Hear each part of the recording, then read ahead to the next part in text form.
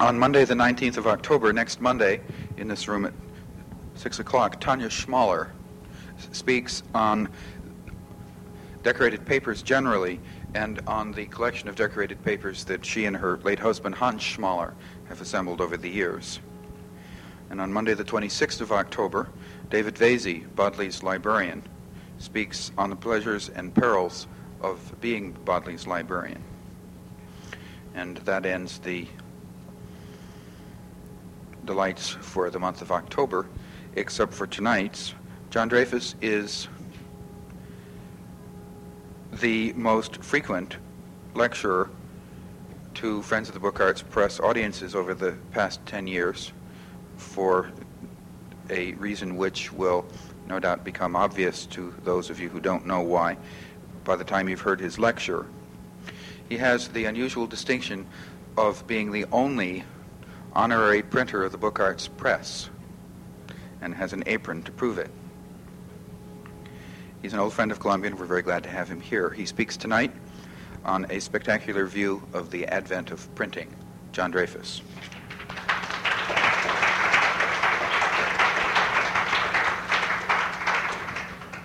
Thank you very much, Terry. Good evening, ladies and gentlemen. I've been attending a conference in this city since Friday evening, and I've been absolutely battered by people talking at me. And I feel a great sympathy for you because you're going to have a tough lecture tonight, despite what Terry said. Some of this is some of the densest stuff. I don't mean dense that you won't understand, but let me warn you, some of it is very closely packed with facts. And the only real consolation is I can give you is this. I was reading a book about acting by Laurence Olivier, and he said, if you have the nerve, it's a very good thing to bore your audience to begin with, because later on, when you've got everything to shoot at them, they're so impressed. Well, now, in this, there are passages, when I warn you, you may get bored. In between, there are two sensational bouts of slides, and we really get into a fast canter at the end. So if you begin at the end of a day like you've had to think you're fading and your powers of absorbing what I'm saying are vanishing, don't worry, hang on. Well, now, the possibility of there having been some connection between the invention of spectacles and the advent of printing first occurred to me after reading a paper called Future Tendencies in Type Designs, written by Hermann Zapf of Darmstadt, who just arrived here yesterday. It was published in 1985 and was subtitled The Scientific Approach to Letterforms. Zapf wrote with the authority of a man who has been exceptionally prolific in creating handsome and successful typefaces, as well as teaching and practicing the art of calligraphy. And his paper ended with these words: "We should never forget that the human eye is still the best critic and judge. Our eyes are not different at all from the eyes of 500 years ago of Gutenberg's time." How true, I thought, as I put down his paper. And then, as I took off my spectacles, I looked at them and wondered whether readers in Gutenberg's time had such ready access to reliable and affordable spectacles as Zapf and our contemporaries. He and I, by the way, were both born in 1918, and like most people with normal vision, I began to use spectacles for reading when I was 45, while Zapf managed to work without them until his middle 50s. Now, hoping to satisfy my curiosity, I worked on the subject for a couple of days in the autumn 1985 during a visit to the Library of Congress. Its staff and its computer quickly gave me some idea of the scale on which further research would be needed before I could even formulate the questions to which I'd need to find answers.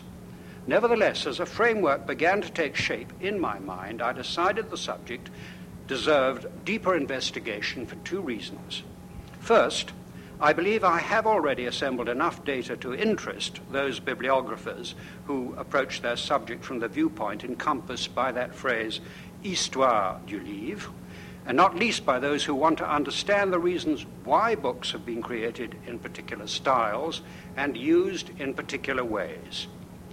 My second reason coincides with a statement made by Professor Vincent Ilardi of the University of Massachusetts at Amherst in a paper published in 1976, to which I'll return later.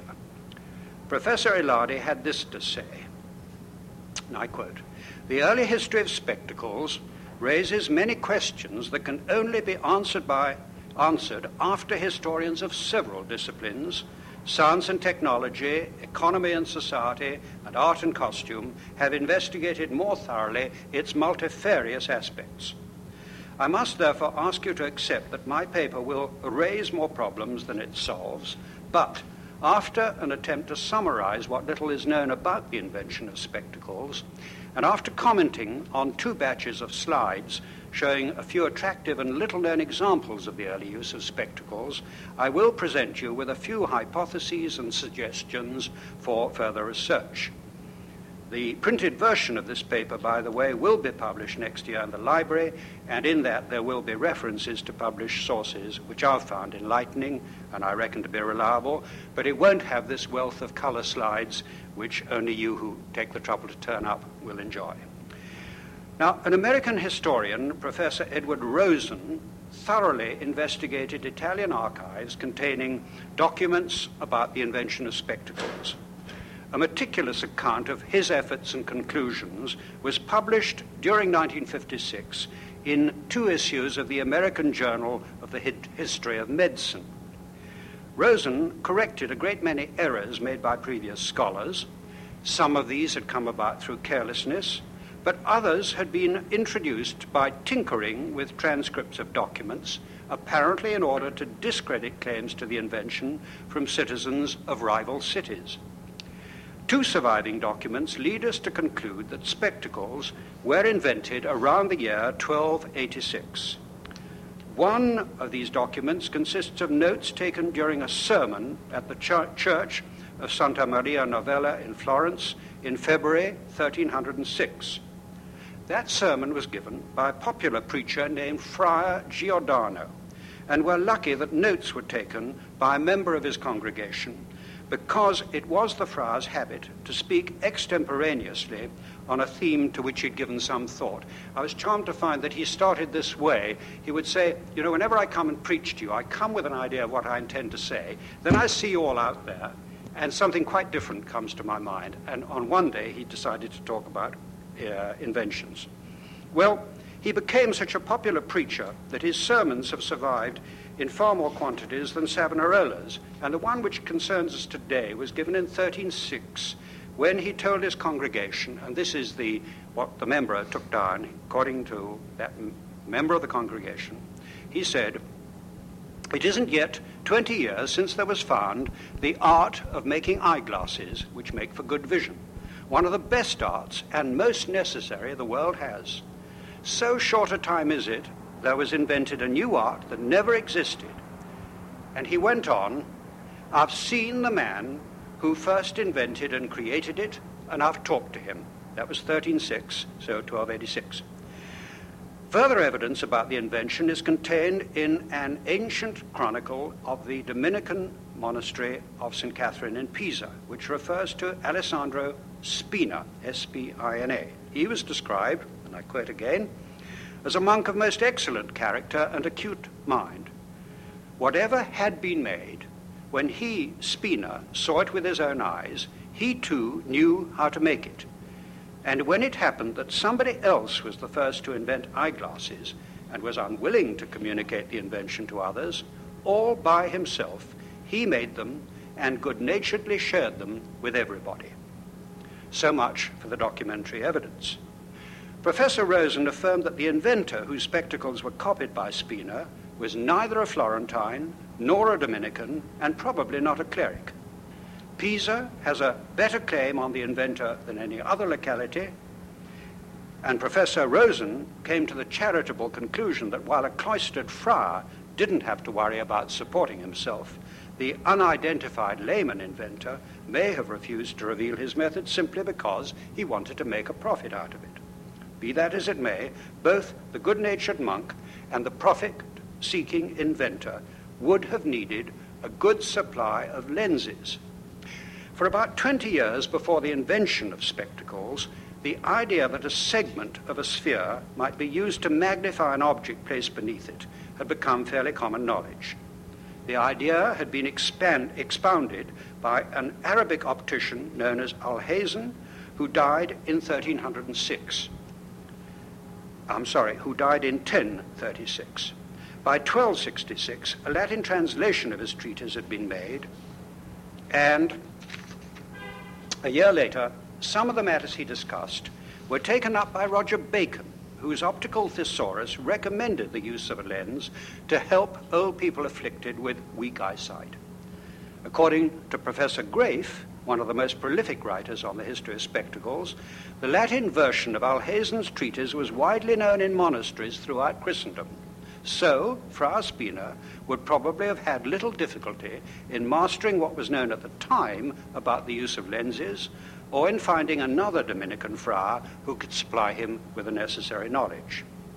There were, however, strict limits to such knowledge at that period because the subject of optics was still greatly influenced by superstition.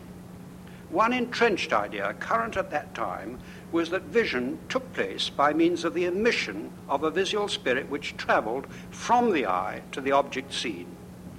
So I entirely share Professor Ronke's belief that the idea of using lenses in spectacles to correct the effects of the onset of age for people with normal sight was, and I quote, a discovery made purely by chance by people who knew nothing about optics. Though a lack of evidence has led to many assumptions being made about the invention of spectacles, documents in Venetian archives leave no room for doubt that eyeglasses were made in that republic in 1301 and quite possibly a year earlier. Even before spectacles were invented, a guild of crystal workers had been formed in Venice, which had been the main center of the glass industry since about 1000 AD. Regulations for that guild specified which materials could be used for eyeglasses and made a distinction between crystal and glass, which I must now explain. Venice imported the transparent, colorless quartz known as rock crystal and fashioned it into a variety of objects. But Venice exported glass in various forms. As the word crystal is used nowadays to mean very clear, colorless glass, it's all the more important to appreciate what the word signified in the 13th and 14th centuries. Regulations promulgated in 1284 relating to the Venetian Guild of Crystal Workers forbade any member to work colorless glass and then pass it off as crystal. Work in crystal had to be sold as crystal and work in glass as glass. A supplementary rule of April 1300 gave several examples of articles made of colorless glass which were not to be traded as crystal. One of the examples described in rather peculiar Latin was, and this is the translation of course, discs for small barrels and for the eyes, and another was stones for reading. In June 1301, another regulation in better Latin made it plain that any person wishing to make glasses for the eyes for reading was allowed to do so on condition that he came to the magistrate's office to swear that he would sell that glass as glass. Venice became such an important center of spectacle making that after a while they were produced within the existing guild. Venetian spectacle makers then formed their own guild about the year 1320. From that time onwards, many references to spectacles can be found in documents and books. A few examples from the 14th century seem to me to be worth bringing to your notice before I project some visual evidence on their construction and use in that century and the next. Here are the details. In a moment, the slides. A bill made out in 1316 shows that a Bishop Arnold paid 6 Bolognese soldi for eyeglasses with a case to protect them. 6 years later in Florence, a bishop died, leaving a pair of eyeglasses framed in silver gilt. Another pair, bought in Florence, is known only from an official complaint lodged in 1329 by a merchant from the eastern part of Tuscany. They were stolen on his way home. The first reference to spectacles by a medical writer is to be found in Guy de Chauliac's treatise Chirurgia Magna, completed in 1363. The author dealt with the treatment of failing eyesight, and he advised that if other things didn't avail, then, and I quote, recourse must be had to spectacles of glass or beryl. You probably know beryl to be a semi-precious stone which may be white, though it also comes in a variety of pale colors. The derivation of this word is the Greek word berylos, and this is important because it's also the root of the Latin word berylas and of the French word bésicle, used before spectacles were called in France lunettes. Furthermore, the German and Dutch names for spectacles, brille and brill, also derive from berylos. And now let me show you a few examples of the types of spectacles worn during the period following their invention and during the advent of printing, as well as the different kinds of people who wore them. Okay? Fine.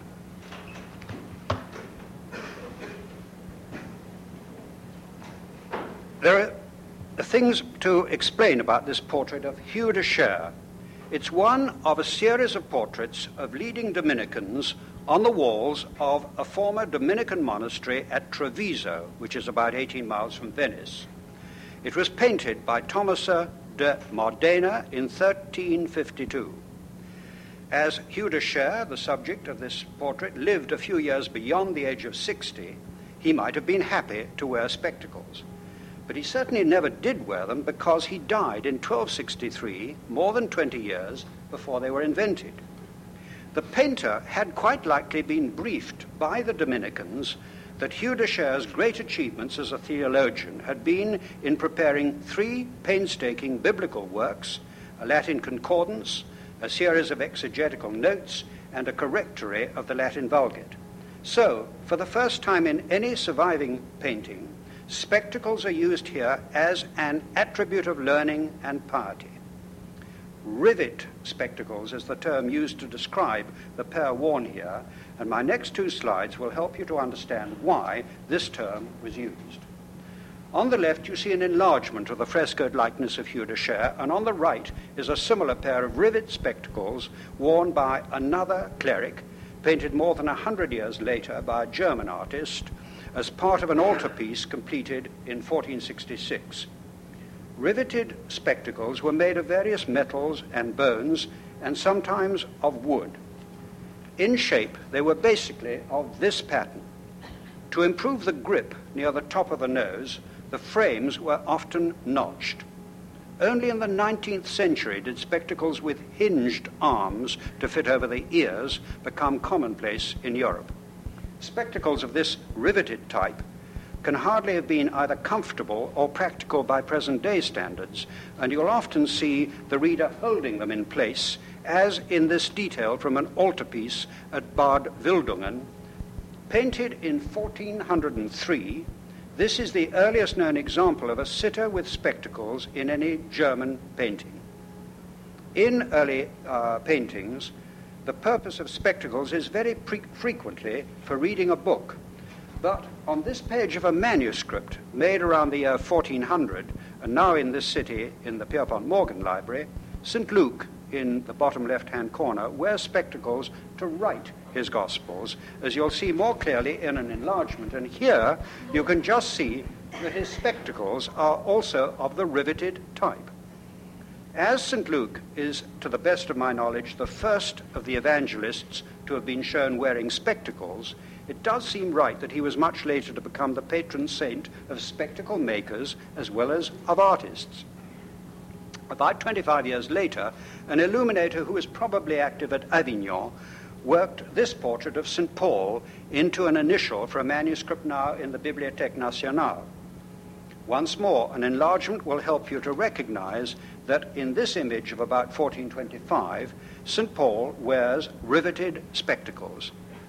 I am astonished by the wealth of detail which an illuminator was able to compress into such a small space.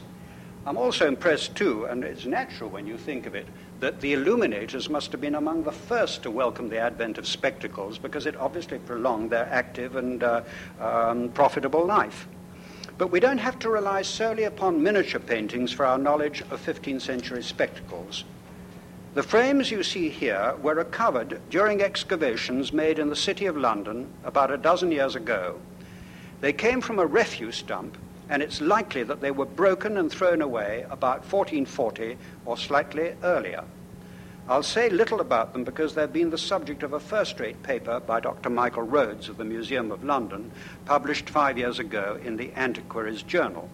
But something you can't see in this slide is the quality of the craftsmanship applied to a single piece of bone from the forelimb of a bull.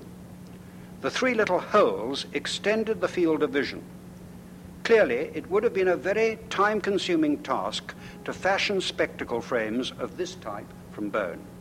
But by this period, other materials were also used, such as leather, fashioned in the shape you see here, in a detail from a painting made in 1436 by Jan van Eyck.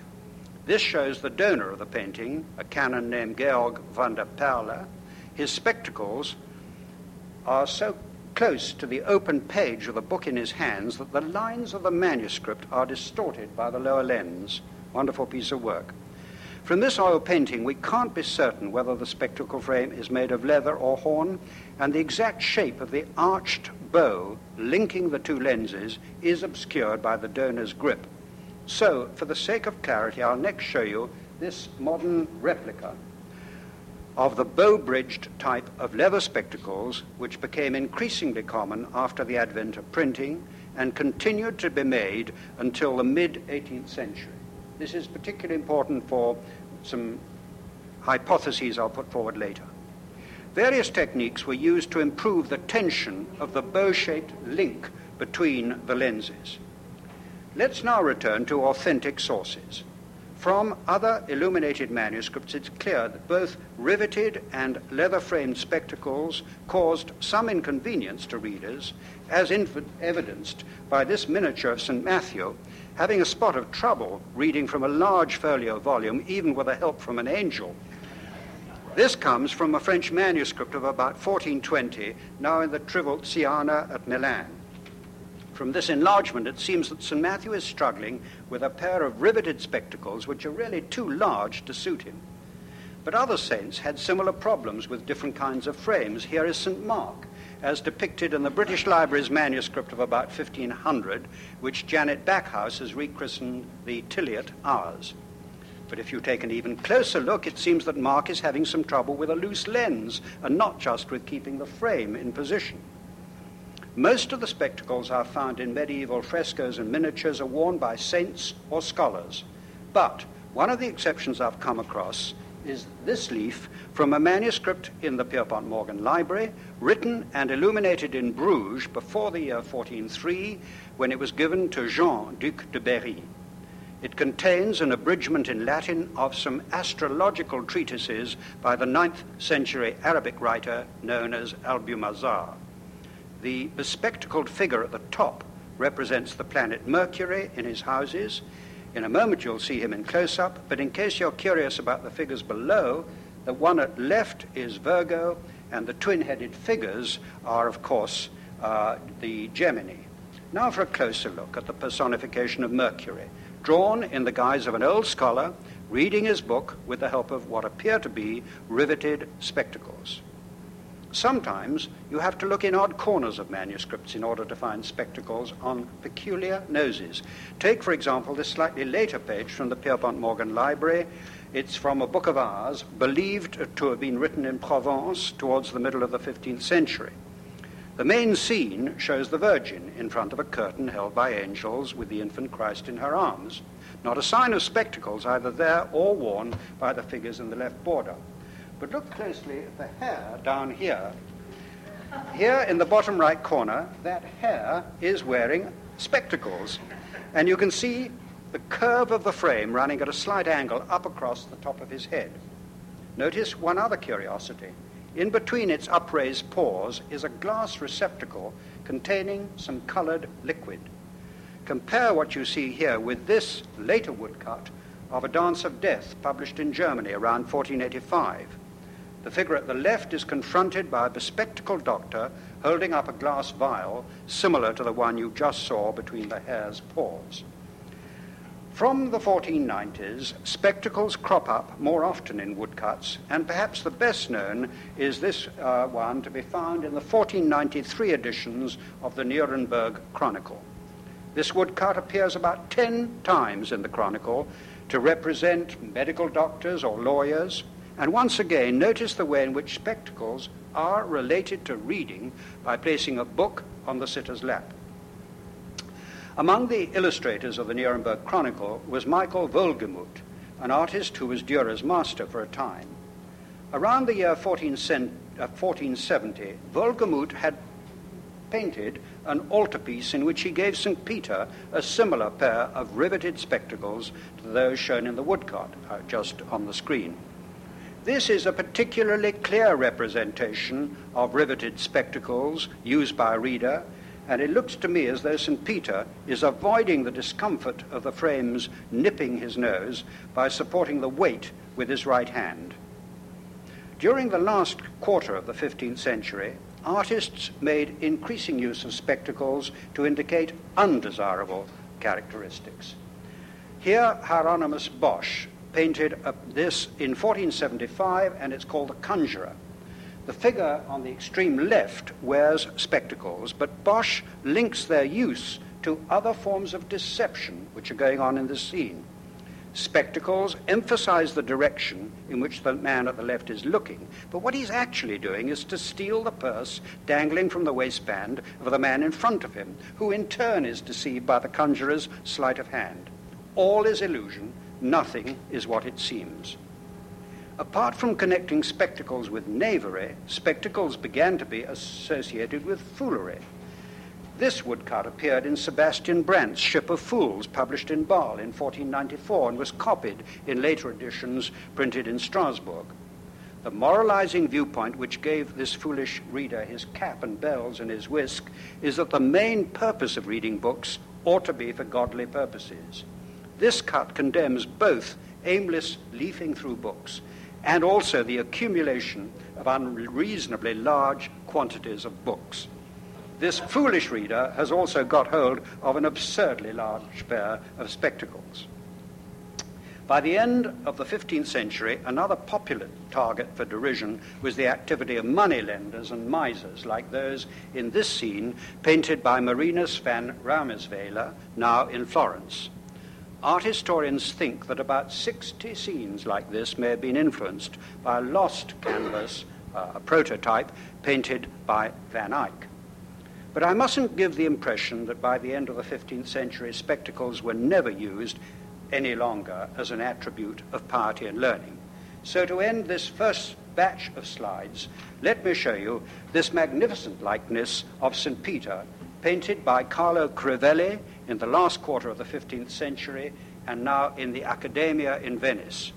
Riveted spectacles again, resting on a magnificent saintly nose, with the right kind of flared nostrils to support frames of this kind. Okay. We've got everything up now, haven't we? I don't need to worry. These two? Yeah. Okay. So, fasten your seatbelts. When I broke off to show you that group of slides, I'd reached the period about 1320 when a Venetian guild of spectacle makers had been formed. The governing body of Venice did all it could to prevent the skills of that guild from being carried beyond its territory.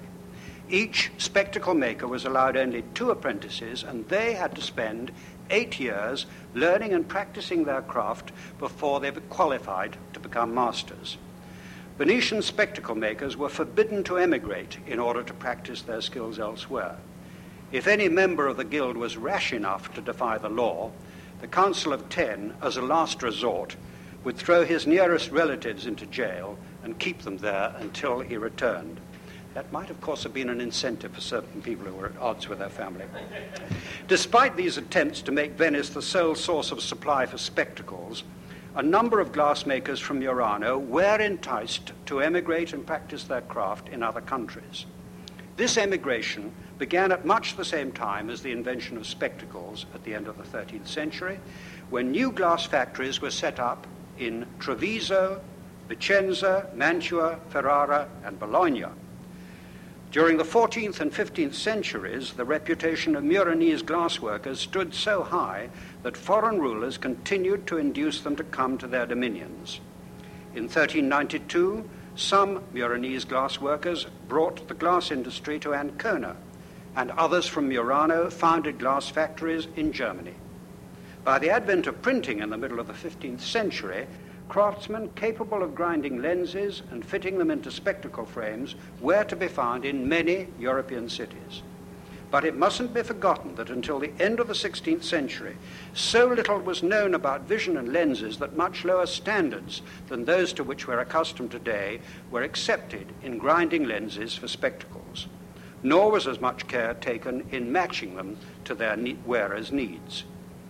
The first scientific attempt to explain the theory of lenses only appeared in a Neapolitan publication of 1593 written by Della Porta with the title De Refractione. But a fundamental misconception about the way optical lenses worked was still held at the end of the Middle Ages. Professor Ronchi summarized the prevailing attitude by stating the aim of the organ of sight, that the aim of the organ of sight was at that period, and this is very important, the aim was to know the truth, namely the real structure of the external world, by representing to men's minds the shape, position, and color of the bodies which constitute it.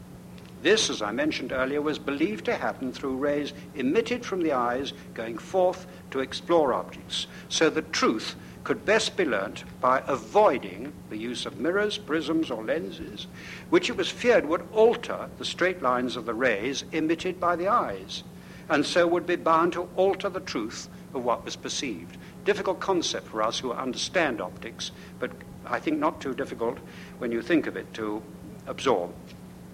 Nevertheless, at the end of the 13th century, there were literate people whose ability to continue reading as they grew older was demonstrably improved by wearing spectacles.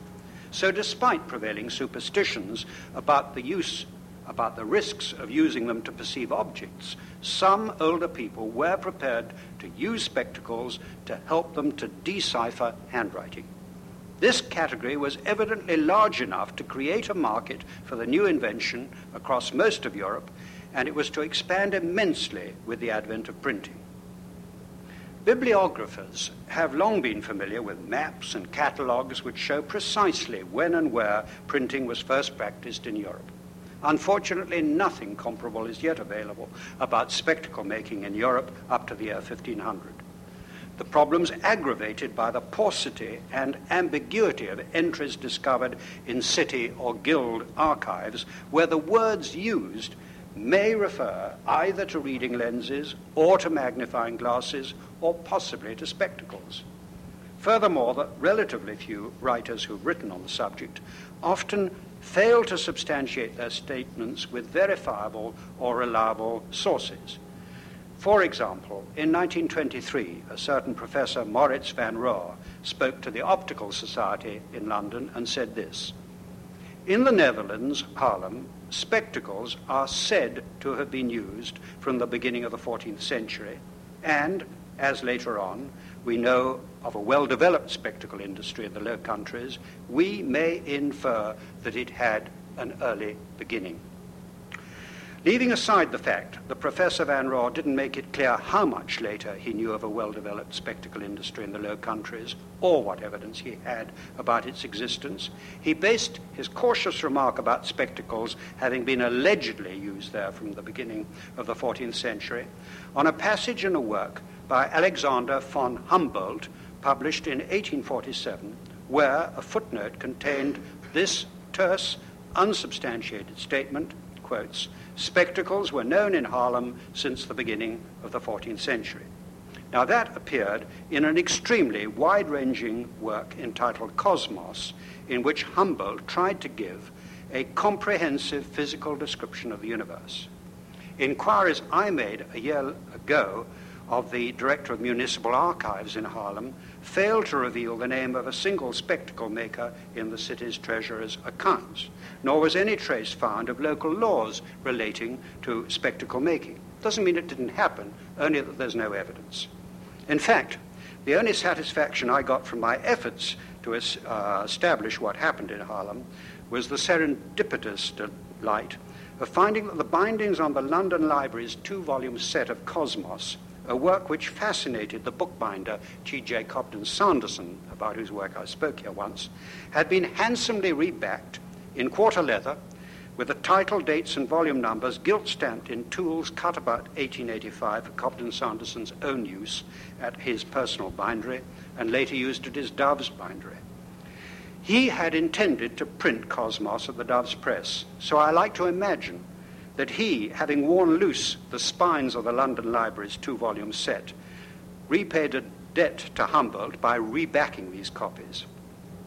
What I've just told you combined fact and assumption to an extent I can hardly avoid in continuing my survey of spectacle making up to the advent of printing.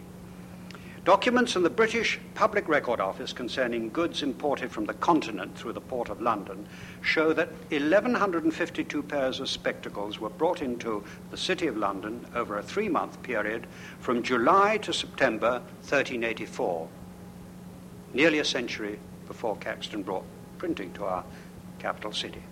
It's likely that the ship was under the command of a captain from the Netherlands, and much of his cargo had probably been produced in that part of Europe. Some writers on optics share the view that the art of glassmaking spread during the 14th century into several European countries, notably France, the Netherlands, and southern Germany. Yet even in those countries, glass from Murano was still considered to be of superior quality, and it seems to have been imported into southern Germany even after glassworks had been set up there. Murano produced thicker and clearer glass, which provided a more suitable substance for grinding better quality lenses, though the use of thinner and cheaper glass made in Germany had the advantage that spectacles were lighter on the wearer's nose and on his purse. Outside the Venetian Republic, spectacle makers appear to have been slow to organize themselves into separate guilds. Partly for this reason, only a few details have so far come to light about the way spectacles were made and distributed during the 14th century. However, the large quantity already mentioned of spectacles brought into London in 1384 gives us an indication of the size of the market that was believed to exist at that time for these articles. Even in the 15th century, I found only one authenticated date for a city in which spectacle makers were at work before the advent of printing, and that was at Frankfurt in 1450. For London, the earliest date for a spectacle maker working is for the period 1458 to 9.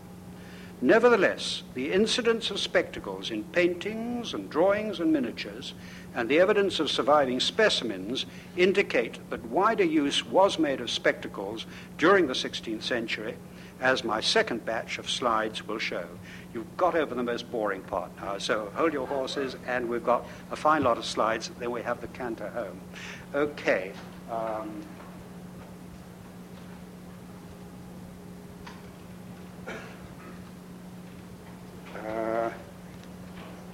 Are we on? Turn it on again, Tom. Yes. Okay, you're on. That's fine. Spectacles must have been a boon to elderly craftsmen like the goldsmith on the left of this woodcut, made in 1523.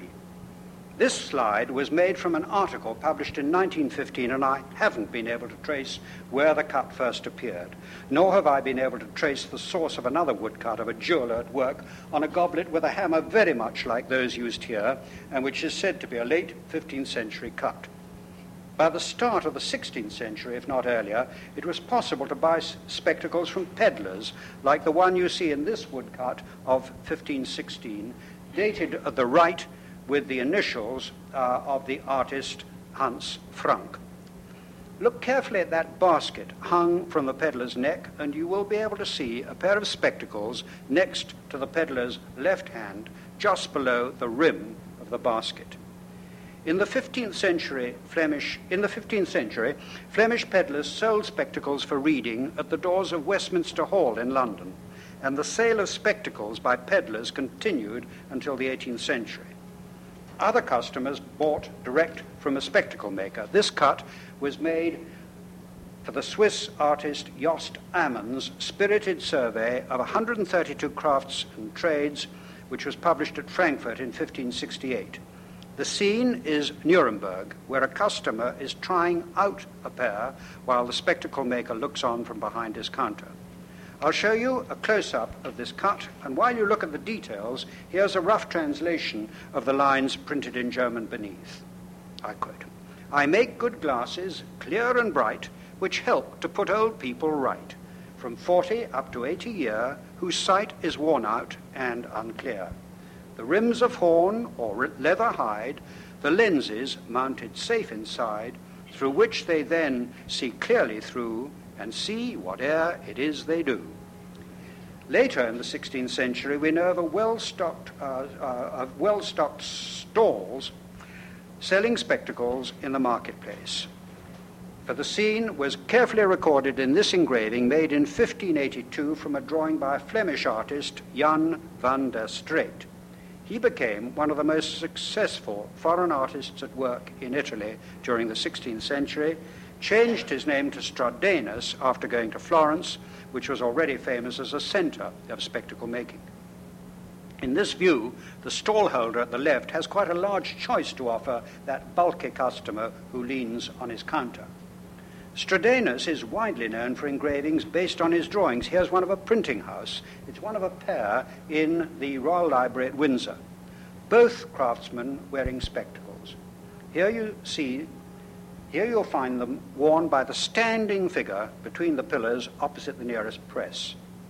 In a companion drawing by the same artist of engravers at work, two of them wear spectacles, one in a chair at the right, the other facing him from the end of the table in the foreground. Both these drawings must have been made between 1575 and 1590.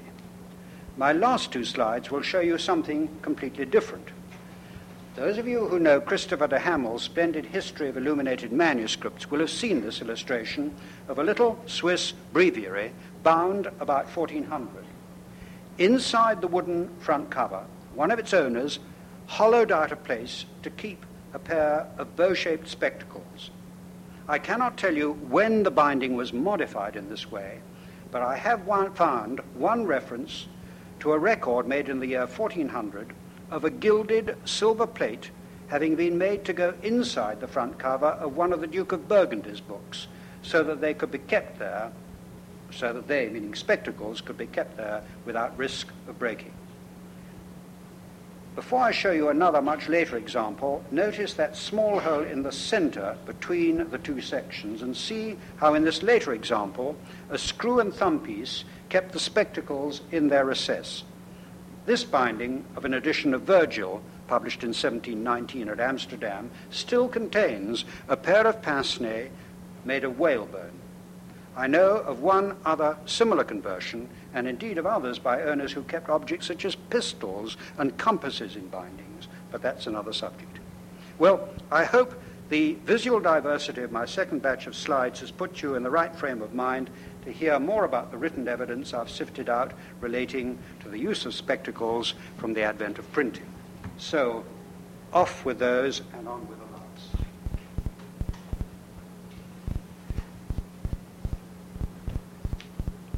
Having found so little written evidence about the use of spectacles before the advent of printing, I was grateful for a reference in a letter describing Gutenberg's Bible a few months before the first printed book made its appearance. On the 12th of March, 1455, a bishop of Siena, who later became Pope Pius II, reported to his Spanish cardinal on a visit made the previous autumn to Frankfurt. Nothing he wrote has been exaggerated about that amazing man near Frankfurt, meaning, of course, Gutenberg of Mainz. He went on, "I haven't seen complete copies of his Bible, but I did see parts of the text in very fine paper and proper letters, which your honor could read without any trouble and without using your glasses." The word in the original is berillo, and the use of the plural form instead of the singular berillus leaves no doubt that the writer referred to spectacles and not to a reading glass. I should add that caution is always needed before accepting that a singular word means spectacles. Even the medieval mention of pairs of spectacles, both in the plural, can refer to mirrors hinged together to form a locket and not eyeglasses. Fortunately, no such ambiguity of meaning arose in dealing with 5 newly discovered documents published in 1976 in the journal called the Renaissance Quarterly.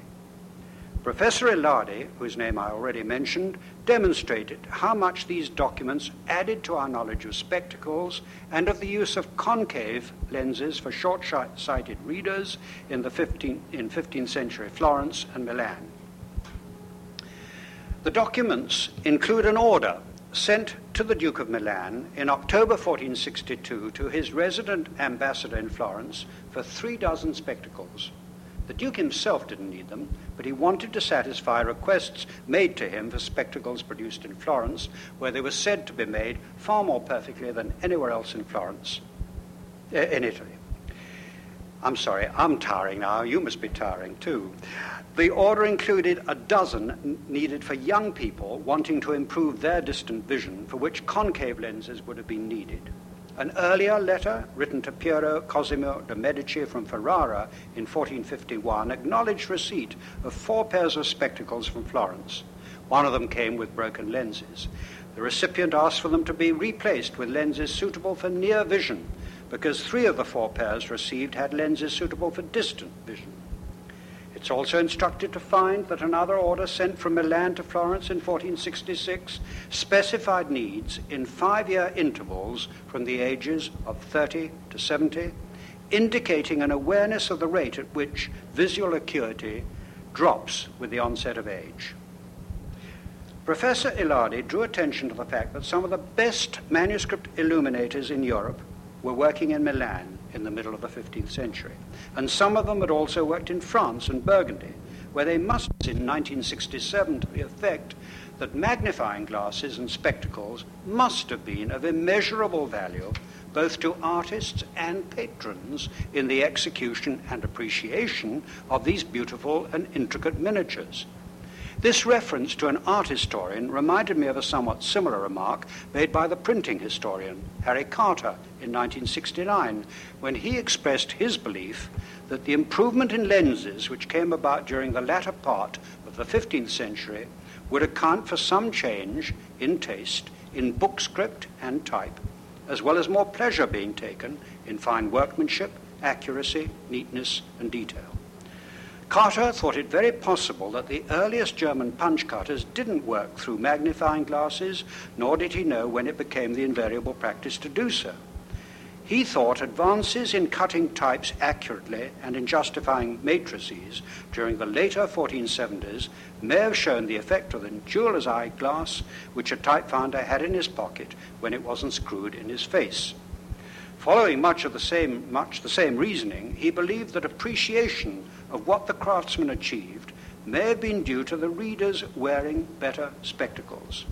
So it would seem to be accepted by both an art historian and a printing historian that the availability of spectacles and of other optical aids played a part in raising standards of book production, first in manuscript books and later in printed books, because readers had the benefit of prolonged and sharper vision through using spectacles.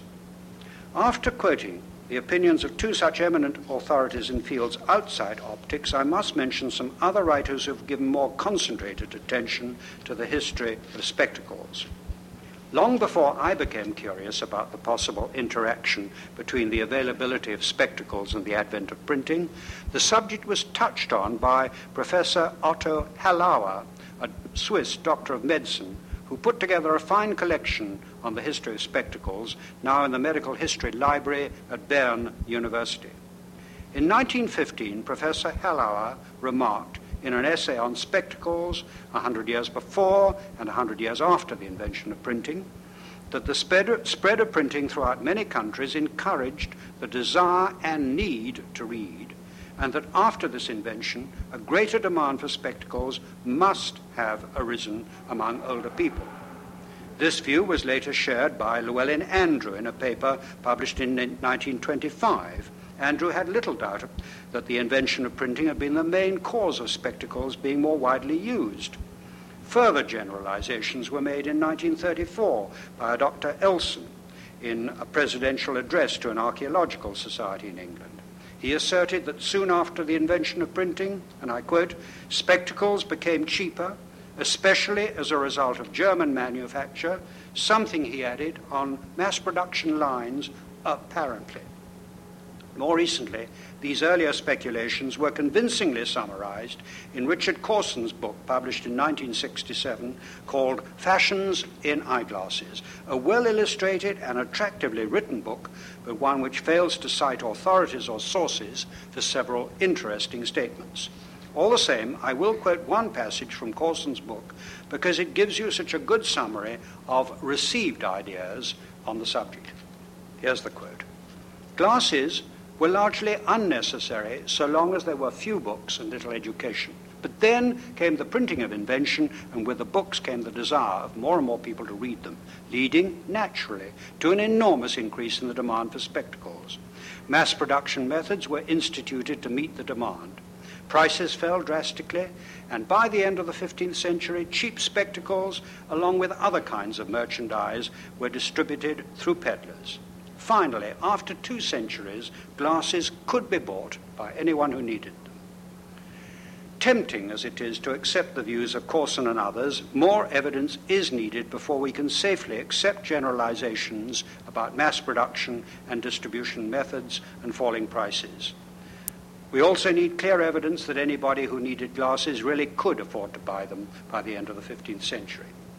It needs to be recognized that the making of spectacles requires 2 distinct skills. First, the ability to grind a pair of lenses, and second, the ability to mount them into a frame that will rest conveniently on the nose. We need to know much more about the relative costs of lenses and of frames, and we also need to know more about the standards of accuracy and comfort achieved by spectacle makers during the century after the invention of printing. Frames would, of course, have been expensive when made of precious metal by goldsmiths or silversmiths, such as I mentioned in these inventories. But a notable feature of spectacles produced between the advent of printing and the end of the 16th century is the use of leather, a fact attested by the iconographical evidence I've shown you and by the quantity of leather spectacles which have survived. Lots have been discovered, particularly in German monasteries. But these aren't easy to date with any precision because leather spectacles continued in use until the middle of the 18th century. I consider it to be highly probable that the increasing use of leather for spectacle frames after the invention of printing was an important factor in reducing costs. Bovine leather was readily available in most of Western Europe, and a number of people became skilled in producing a variety of objects by what is rather misleadingly called the cuir-bouilli method. In modern parlance, this simply means blocking, and it's still used for making things like bicycle seats and cigar cases. At the time of the advent of printing, it was used to make leather bottles, jugs, and buckets, and it soon came into use to make both spectacle frames and cases to hold spectacles. Recently, 3 pairs of leather spectacle frames in the Science Museum in London were examined for me by an officer of the Leather Conservation Centre in Northampton, England, and his report confirmed that 2 of them were made by the cuir-bouilli method. Bovine leather was certainly used for 1 pair and probably for 2. The relatively small size of spectacle frames would have made it possible to use offcuts from skins used in making other larger objects, so reducing costs and producing an inducement to convert offcuts of leather into a marketable commodity. Finally, I invite you to consider the importance of a supply of cheap and serviceable spectacles in bringing about a reduction in the cost of producing early printed books. The most effective way of bringing down manufacturing costs would have been to reduce the quantity of paper needed for each copy. This could have been done by reducing the size of the type used for the text, but such an option could only have been safely exercised if those responsible for financing and selling books were confident of older readers being able to read smaller type without straining their eyes. While it's true that custom dictated a large size of type for such books as lectern Bibles and psalters used in churches, I believe it's also true that most decisions on type size were strongly influenced by economic factors. By reducing the quantity of paper needed for an edition, a saving would also have been made in the costs of press work. But such an economy could only have been made safely if older readers were known to have access to suitable spectacles. Well, having now reached the end of my paper, I want to thank you all for inviting me back once again to Columbia. And even if some of you doubt the validity of some of my observations, I still believe my subject deserves attention, not least because all of us either depend already or expect to depend on the use of spectacles to read the printed word. Thank you very much.